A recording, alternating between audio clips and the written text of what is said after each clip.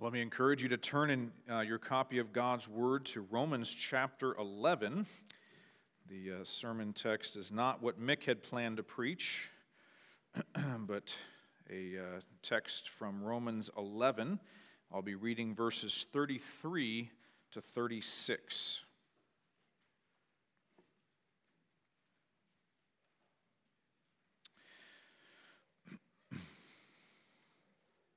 Romans chapter 11, beginning in verse 33, hear now the word of the living God.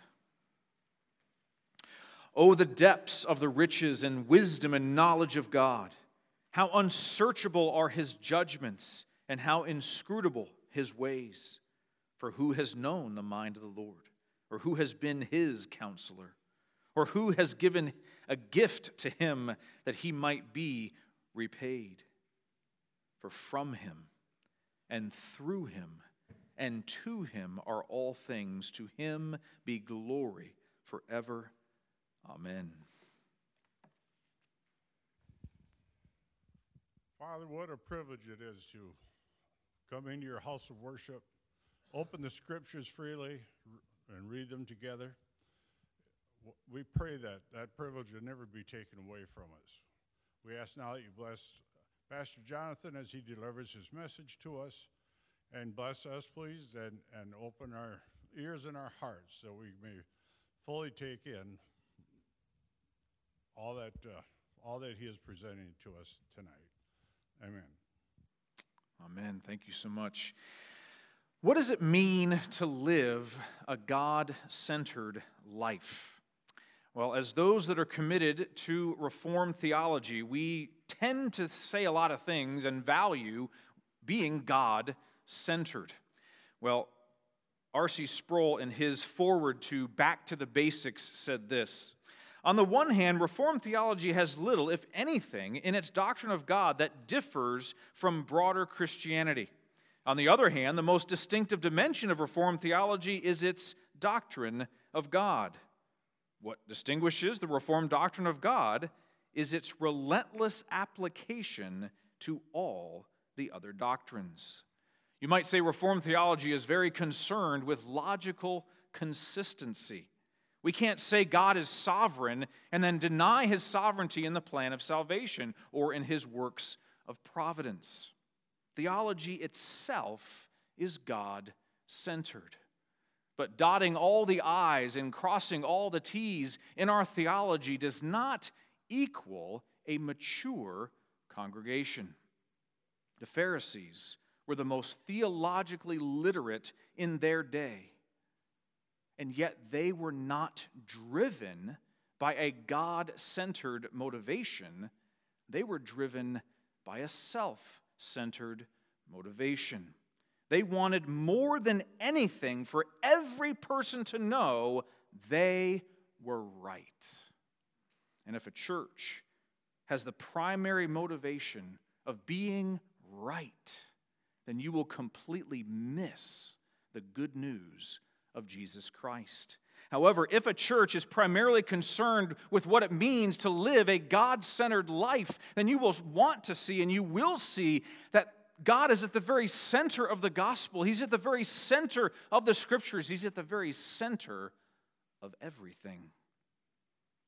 So we're going to see three key elements in our text this night about living a God-centered life. First, we're going to learn about a God-centered plan. Second, a God-centered process. And lastly, a God-centered purpose.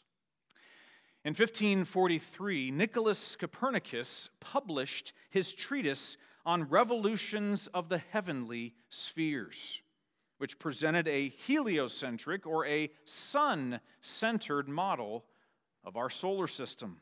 Up to that point, the Ptolemaic model, or a earth-centered solar system, had been the reigning model.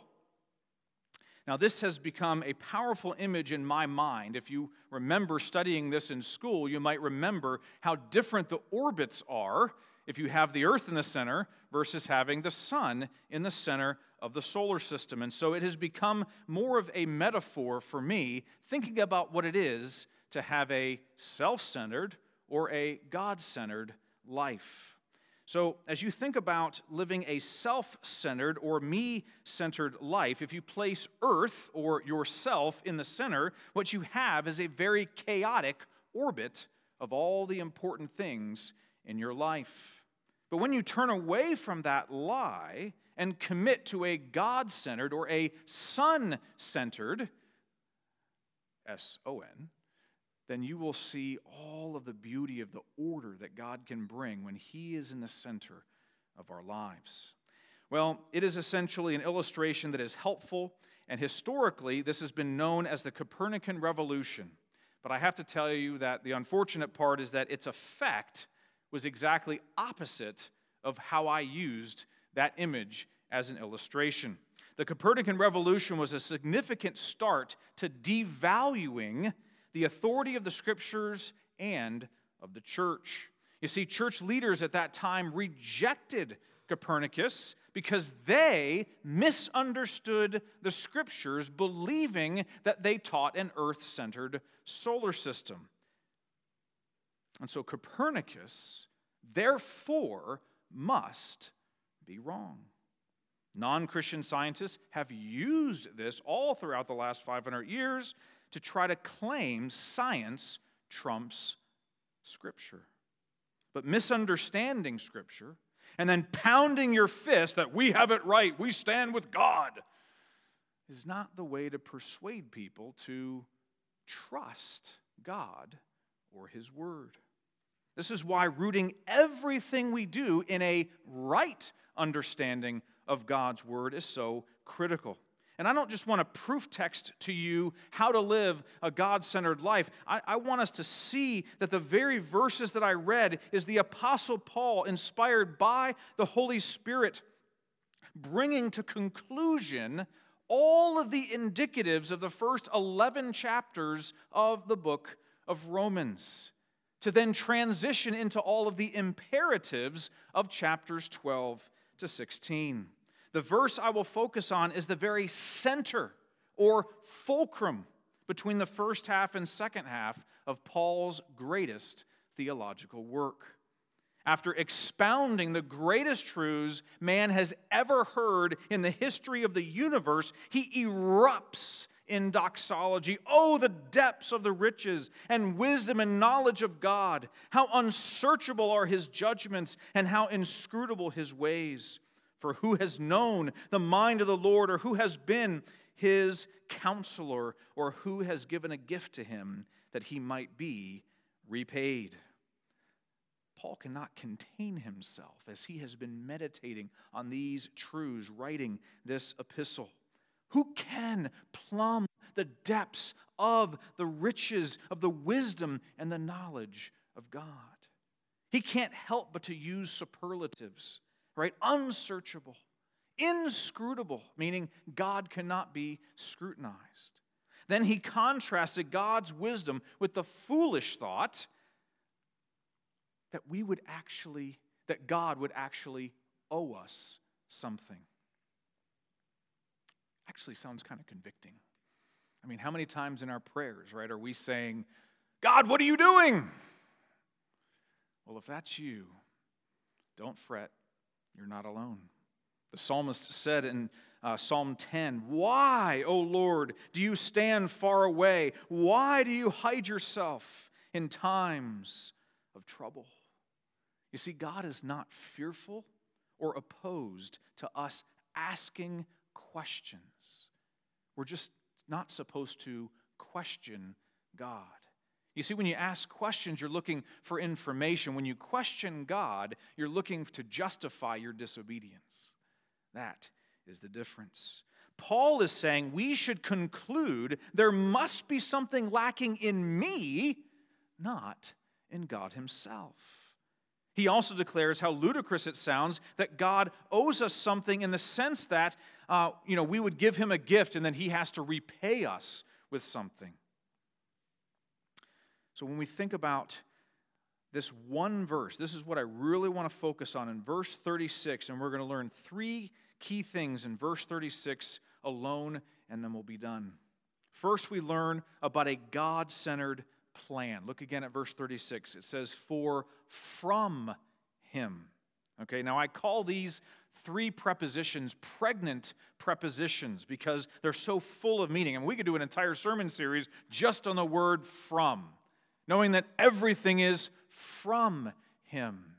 We didn't make ourselves. There was a time in the history of the world that we did not exist. My mom recalled a question that I asked her when I was just a little boy. I was trying to figure out where I was before I was made. She says, well, you didn't exist. But where was I? The ontological questions of a 4-year-old. And she would try to give an answer, and I would say, but where was I? I just had to know where I was. And, she said, you were in Mommy. And I guess I was satisfied with that. But it's not just me. There was a time when nothing existed except God alone. It's kind of hard to grasp when you think about it. So do you realize that the three persons of the Godhead are completely content existing apart from creation?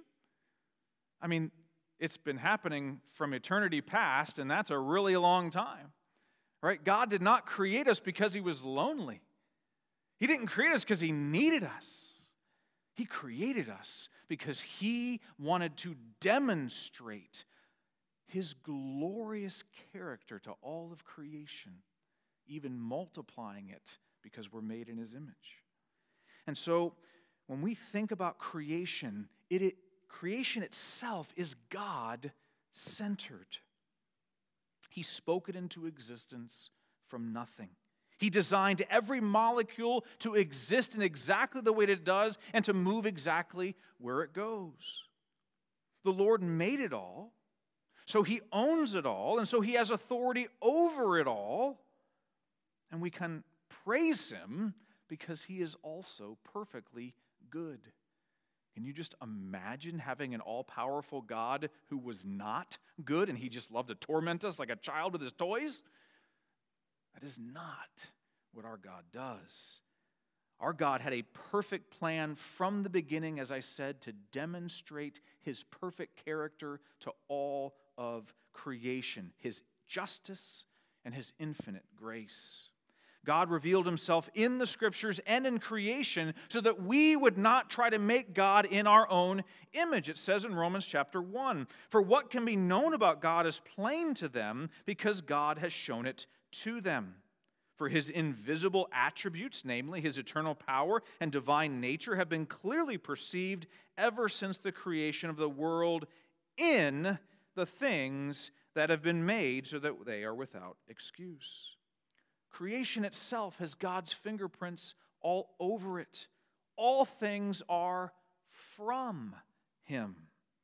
Creation itself is God-centered. Now, when you reflect on your own origin and you realize you did not make yourself, that God made you, that He rightfully rules over every aspect of your life, and that you are accountable to Him, how does that help you have perspective on your current circumstances? Well, since we're sinners by nature, and it doesn't really sound like good news at all, actually, because it basically sounds like we are really, really bad and God is really, really mad. Well, the gospel story doesn't end there, thankfully. God has revealed things to us about His grace that can be overwhelming, and we learn, secondly, God had a God-centered process. First was a God-centered plan. Second, a God-centered process. It says, "For from Him and through Him." Our God did not only ordain the ends, but He ordained the perfect means to accomplish every one of His ends. Now, it doesn't mean we always understand it, and it certainly doesn't mean He gets our permission to make sure it's okay in the way that He's going to work out all things for our good and His glory. He doesn't need our permission. Scripture says the Father used the Son to create all things. It says in Colossians chapter 1, He is the image of the invisible God, the firstborn of all creation. For by Him all things were created in heaven and on earth, visible and invisible, whether thrones or dominions or rulers or authorities, all things were created through Him and for Him. Jesus is the Word, and God the Father spoke the universe into existence. How many of you loved to work on projects with your dad when you were growing up?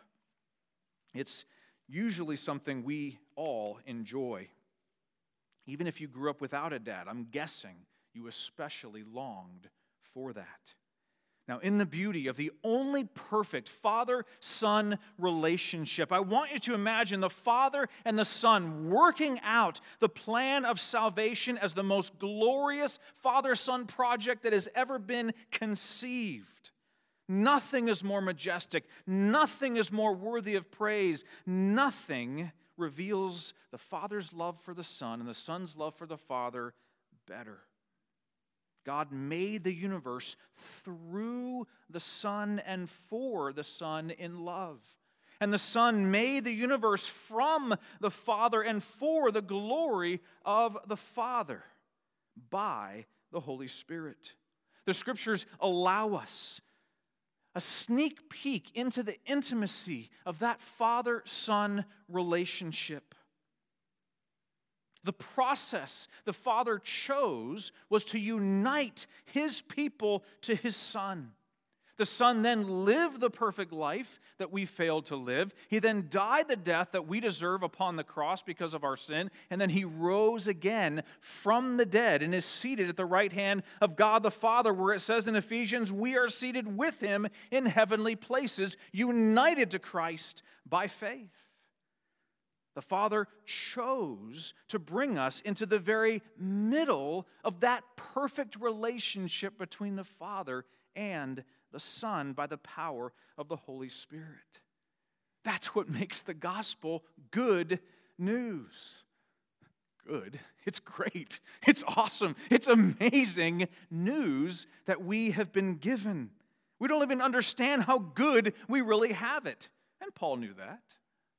And so that's why he offered a prayer for us in Ephesians chapter 3, which is the parallel center or fulcrum in the book of Ephesians. All the indicatives, 1 to 3, all the imperatives, 4 to 6. It says in Ephesians 3, at the very end of that chapter, For this reason I bow my knees before the Father, from whom every family in heaven and on earth is named, that according to the riches of His glory He may grant you to be strengthened with power through His inner being, strengthened with power through His Spirit in your inner being, so that Christ may dwell in your hearts through faith, that you, being rooted and grounded in love, may have strength to comprehend with all the saints what is the breadth and the length and the height and the depth, and to know the love of Christ that surpasses knowledge, that you may be filled with all the fullness of God. Now to Him who is able to do far more abundantly than all that we ask or think, according to the power at work within us, to Him be glory in the church and in Christ Jesus throughout all generations, forever and ever. Amen. The process of God's plan reveals perfectly the infinite justice and infinite grace of our God. Of course we need prayer to be able to understand it with our finite minds. Every sermon you ever hear should have the goal of holding up Christ and then trying to turn like a diamond so that you can see yet another gleam of the facet of the glory of God in Jesus Christ. But that's not the only thing that preachers are called to do. We also are called to bring to you the comparison of every other offer that you've ever been given in this world and show you how insufficient the power of this world is, how insufficient the pleasures of this world is, how insufficient the praise that comes from the world really is when you compare it to having a relationship with God the Father united between the Father and the Son for all eternity. There's nothing that can compare with such a glorious purpose. Now, we have trouble, we know in our minds that that's true. We just have trouble living the God-centered life, though we might understand what it is. And so we will now end where we started, with a God-centered purpose. It says at the end of verse 36, "And to him are all things. To him be glory forever. Amen." We covered the past, we covered the present, and now we have the eternal future. We exist to fulfill God's purposes and only God's purposes. At whatever point the purposes in our lives contradict or conflict with His purposes, we are on the path to destruction. You see, God's ways lead to life and joy, and so opposing that naturally means death and sorrow. So how are we to deal with the fact that our default setting is to put ourselves at the center of everything? For those who are extroverted, you might be tempted to try to gain the attention of others when you're in a gathering. For those who are introverted, you may not want the attention at all, but did you realize that the obsession to not have the attention still makes it all about you? Don't matter who you are, all of us are guilty. All of us have the disease of self-centeredness. So we need to be reminded of the Lord's glory in creation, and we have been. We need to be reminded of the Lord's glory in redemption, and we have been. And so we finish trying to understand the glory of God in consummation, in the end of all things. All things are to Him. So as those committed to the Westminster Confession of Faith, you already have the answer in your memory, possibly, to the Shorter Catechism. So if you know the answer, you can answer it with me. What is the chief end or purpose of man? And you say with me, to glorify God and enjoy Him forever. Now, if for some reason you didn't automatically know the answer to that question, I would highly encourage picking up a copy of the Westminster Confession of Faith. This is the Shorter Catechism that we quoted. It's so helpful to have accurate summaries of our faith. Great reading. I encourage you to pick one up. But that question that we just said is actually about man's purpose. What if I changed it and said, what is the chief end of God? You probably already know. It's the same answer. God's chief end is to glorify God and enjoy Himself forever? Yes. The three persons of the Trinity, perfectly content in that love relationship from eternity past to eternity future. And you're saying, but, it kind of sounds selfish. Well, let's think about it. Is God worthy of that focus? If God made somebody else more important than Himself, then God would be guilty of idolatry because He is the only one that's worthy of it. And so He, in that worthiness, puts the focus in that particular place. And yet, how did God choose to demonstrate His love? You know another very famous verse. Well, this is a verse, not a question, but you know that God so loved the world that He gave His one and only Son, that whosoever believes in Him shall not perish but have everlasting life. Now, God did not make us more important than Christ. That's not possible. But in the only way that He could demonstrate the fullness of His glory, He sacrificed what was most valuable to Him for you. Now, Jesus went willingly. It's not like He was dragged to the cross by the Father. He said, I will go, because He loves the Father, and He's obedient to the Father, and He loves His bride. That's you. And Jesus is committed to sanctifying his church and then presenting her to himself at the consummation in her perfection by his grace. Now, you all don't really know me, so you don't know that I was a fine arts major in college. I did sculpture, painting, pottery, and I just started back on the potter's wheel after it sat dormant for 5 years. And there is, having not done any pottery for a very long time, there is a technique that every potter has to do. The very first step, right, is called centering, right? So you have a lump of clay, you plop it in the middle of the wheel, and then the wheel is spinning, but you still have to put pressure on that ball of clay and make sure that it's perfectly centered before you put in the well, and then you start lifting up the walls, because if it's not perfectly centered, you get a wobble, and then either the pot flies off or it's just completely ruined. So I felt like a freshman a few weeks ago because I couldn't even center after so long. I'll get back to it. But we need to begin every day, metaphorically, centering ourselves on Jesus.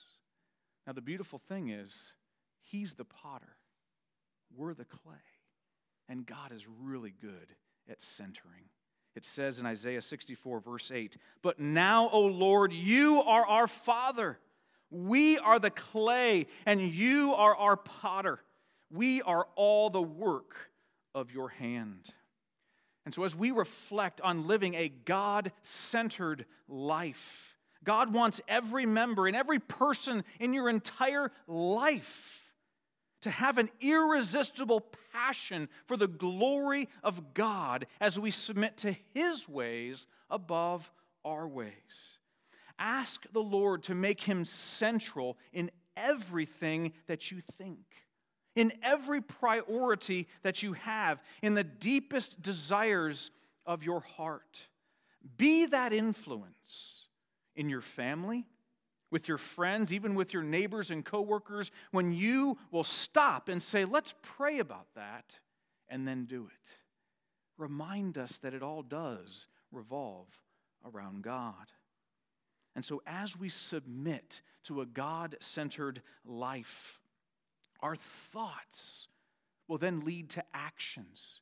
Our actions will help us to develop God-centered habits, which will lead to God-centered traditions, which will allow us to develop a God-centered culture in our hearts and our families, in your church, in your community, and to the ends of the earth. To him alone be all the glory.